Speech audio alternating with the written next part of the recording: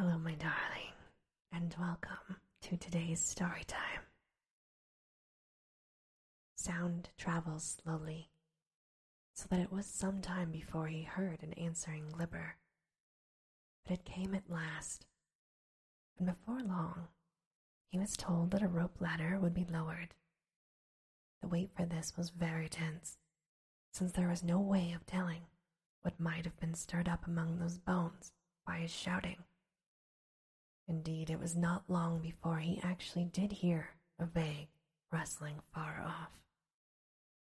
As this thoughtfully approached, he became more and more uncomfortable, for he did not wish to move away from the spot where the ladder would come. Finally, the tension grew almost unbearable, and he was about to flee in panic when the thud of something on the newly heaped bones nearby drew his notice from the other sound. It was the ladder, and after a minute of groping, he had it taut in his hands. But the other sound did not cease, and followed him even after he climbed. He had gone fully 5 feet from the ground when the rattling beneath waxed emphatic, and it was a good 10 feet up when something swayed the ladder from below. At a height which must have been 15 or 20 feet, he felt his whole side brushed by a great slippery length which grew alternately convex and concave with wriggling, and thereafter he climbed desperately to escape the unendurable nuzzling of that loathsome and overfed bowl whose form no man might see. For hours he climbed with aching arms and blistered hands, seeing again the gray death fire and Thok's uncomfortable pinnacles.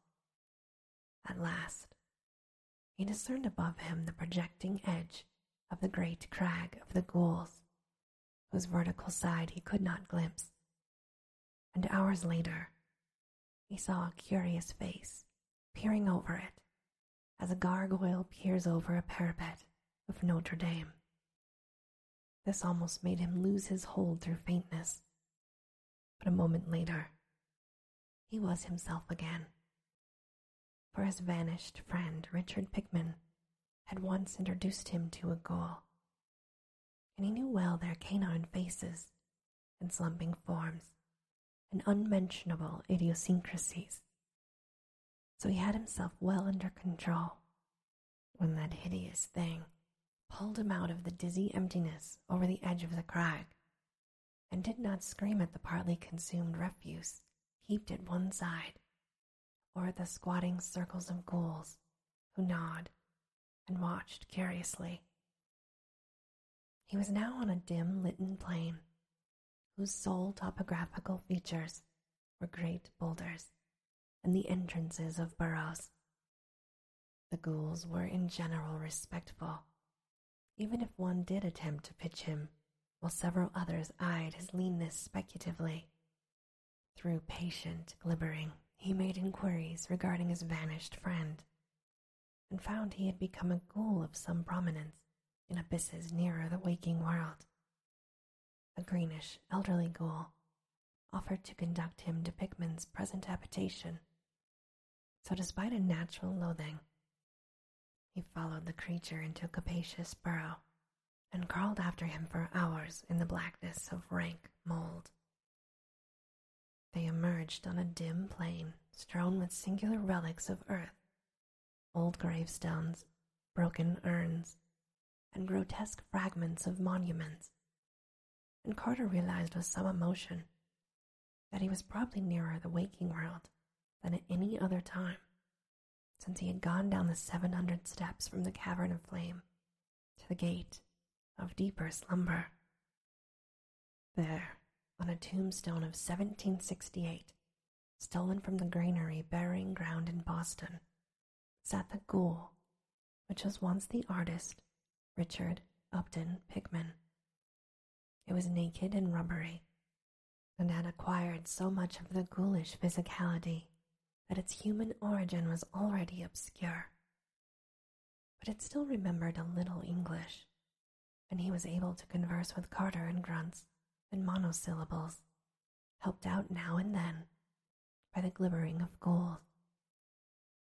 When it learned that Carter wished to get to the Enchanted Wood, and from there to the city Celophaeus in Uth Nargai, beyond the Tenarian Hills, it seemed rather doubtful, for these ghouls of the waking world do no business in the graveyards of Upper Dreamland, leaving that to the web-footed womps that are spawned in dead cities, and many things intervene betwixt their gulf and the Enchanted Wood, including the terrible kingdom of the Gugs.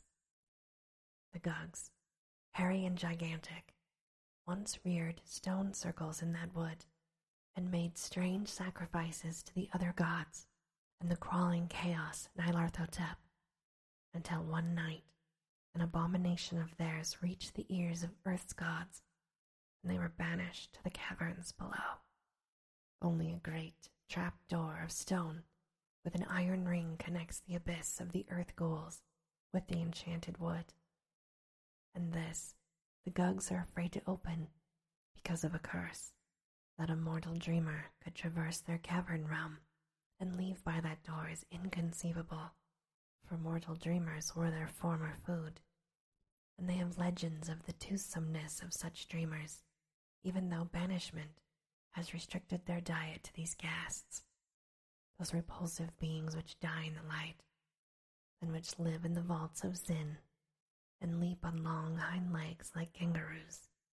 So the ghoul that was Pickman advised Carter either to leave the abyss at Sarkomand, a deserted city in the valley below Lang, where black nitrous stairways guarded by winged diorite lions lead down from Dreamland to the lower gulfs, or to return through a churchyard to the waking world and begin the quest anew down the 70 steps of light slumber to the cavern of flame, and the 700 steps to the gate of deeper slumber and the Enchanted Wood.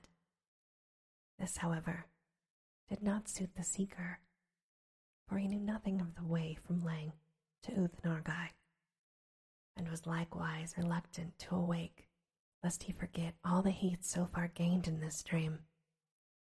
It were disastrous to this quest to forget the august and celestial faces of those seamen from the north, those who traded onyx and Celophaeus, and who, being the sons of gods, must point the way to the cold waste and Kadath, where the great ones dwell.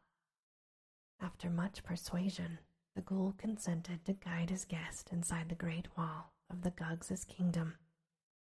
There was one chance that Carter might be able to steal through that twilight realm of circular stone towers, maybe at an hour when the giants would be all gorged and snoring indoors, and he could reach the central tower with the sign of Koth upon it, which has the stairs leading up to that stone trapdoor within the Enchanted Wood.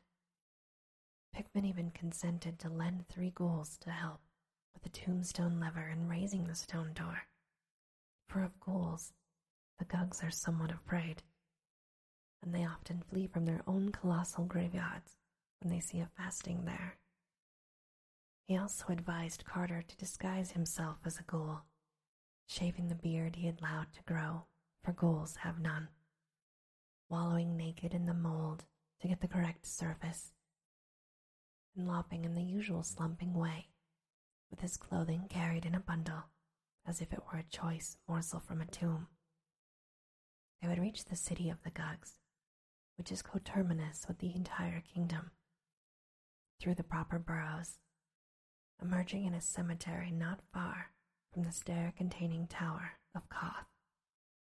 They must beware, however, of a large cave near the cemetery, for this is the mouth of the vaults of Zin, and the vindictive ghasts are always on watch there, seeking murderously for those denizens of the upper abyss who hunt and prey upon them.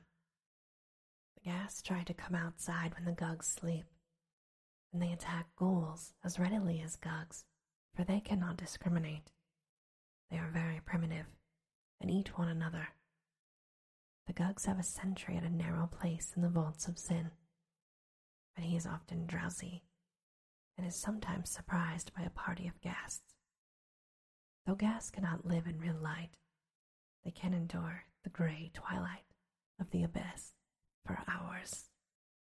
So at length Carter crawled through an endless burrow, with 3 hopeful ghouls bearing the slate gravestone of Colonel Nehemiah Derby, 1719, from the Charter Street burying ground in Salem.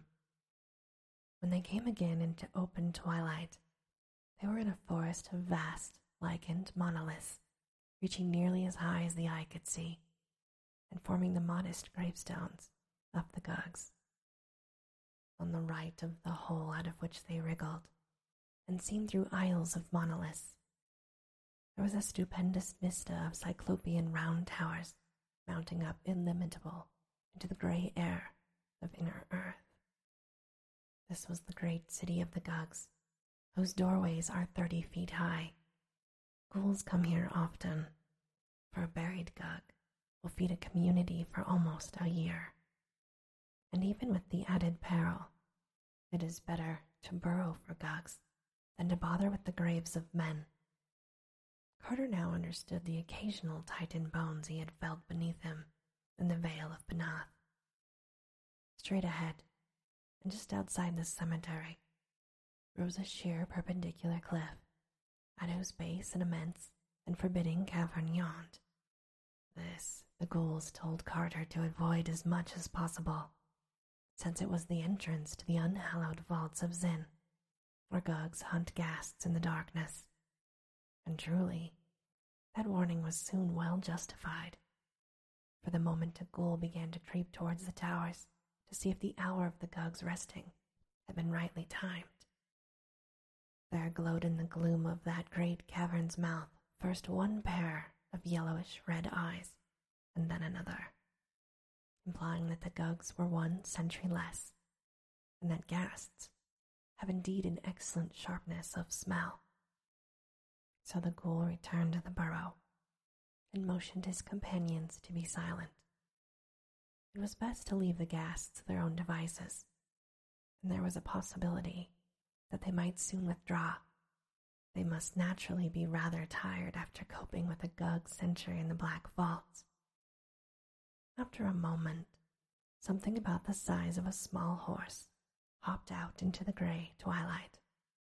Carter turned sick at the aspect of that scabrous and unwholesome beast, whose face is so curiously human despite the absence of a nose, a forehead, and other important particulars. Presently, 3 other ghasts hopped out to join their fellow, and a ghoul gibbered softly at Carter that their absence of battle scars was a bad sign. It proved that they had not fought the Gug sentry at all, but merely slipped past him as he slept. Their strength and savagery were still unimpaired, and would remain so until they had found and disposed of a victim. It was very unpleasant to see those filthy and disproportioned animals, which soon numbered about 15. They grubbed about, and made their kangaroo leaps in the gray twilight, where Titan towers and monoliths arose. But it was still more unpleasant when they spoke among themselves in the coughing gutturals of ghasts. And yet, horrible as they were not so horrible as what presently came out of the cave after them, with disconcerting suddenness. It was a paw, fully 2 feet and a half across, and equipped with formidable talons. After it came another paw, and after that, a great black-furred arm, to which both of the paws were attached by short forearms. Then 2 pink eyes shone, and the head of the awakened Gug sentry, large as a barrel, wobbled into view. The eyes jutted 2 inches from each side, shaded by bony protuberances overgrown with coarse hairs. But the head was chiefly terrible because of the mouth. That mouth had great yellow fangs, and ran from the top of the bottom of the head, opening vertically instead of horizontally. But before that unfortunate Gug could emerge from the cave and rise to his full 20 feet, the vindictive ghasts were upon him. Carter feared for a moment that he would give an alarm and arouse all of his kin, until a ghoul softly gibbered that Gugs have no voice, but talk by means of facial expression. The battle which then ensued was a truly frightful one. From all sides, the venomous ghasts rushed feverishly at the creeping Gug, nipping and tearing with their muzzles. They mauled murderously with their hard, pointed hooves. All the time they coughed excitedly, screaming when the great vertical mouth of the Gug would occasionally bite into one of their number. The noise of the combat would surely have aroused the sleeping city, had not the weakening of the sentry begun to transfer the action farther and farther within the cavern. As it was, the tumult soon receded altogether from sight in the blackness, with only occasional evil echoes to mark its continuance.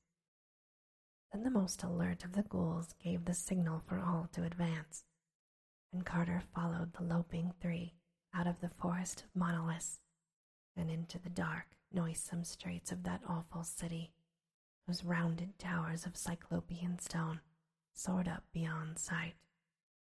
Silently, they shambled over that rough rock pavement, hearing with disgust the abominable, muffled snortings from great black doorways which marked the slumber of the Gugs.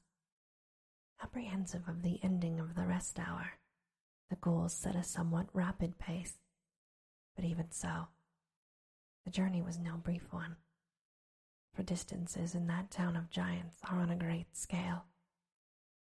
At last, however, they came to a somewhat open space before a tower, even vaster than the rest, above whose colossal doorway was fixed a monstrous symbol in bas relief, which made one shudder without knowing its meaning. This was the central tower, with the sign of Goth, and those huge stone steps just visible through the dusk within were the beginning of the great flight leading to Upper Dreamland and the Enchanted Wood. There now began a climb of interminable length and utter blackness, made almost impossible by the monstrous size of the steps, which were fashioned for Gugs, and which were therefore nearly a yard high. Of their number, Carter could form no just estimate, for he soon became so worn out that the tireless and elastic ghouls were forced to aid him. All through the endless climb there lurked the peril of detection and pursuit, for though no Gug dares lift the stone door to the forest because of the Great One's curse, there are no such restraints concerning the tower or the steps, and escaped ghasts are often chased even to the very top. So sharp are the ears of Gugs that the bare feet and hands of the climbers might readily be heard when the city awoke, and it would of course take but little time for the striding giants, accustomed from their ghast hunts in the vaults of Zin to seeing without light, to overtake their smaller and slower quarry on those cyclopean steps.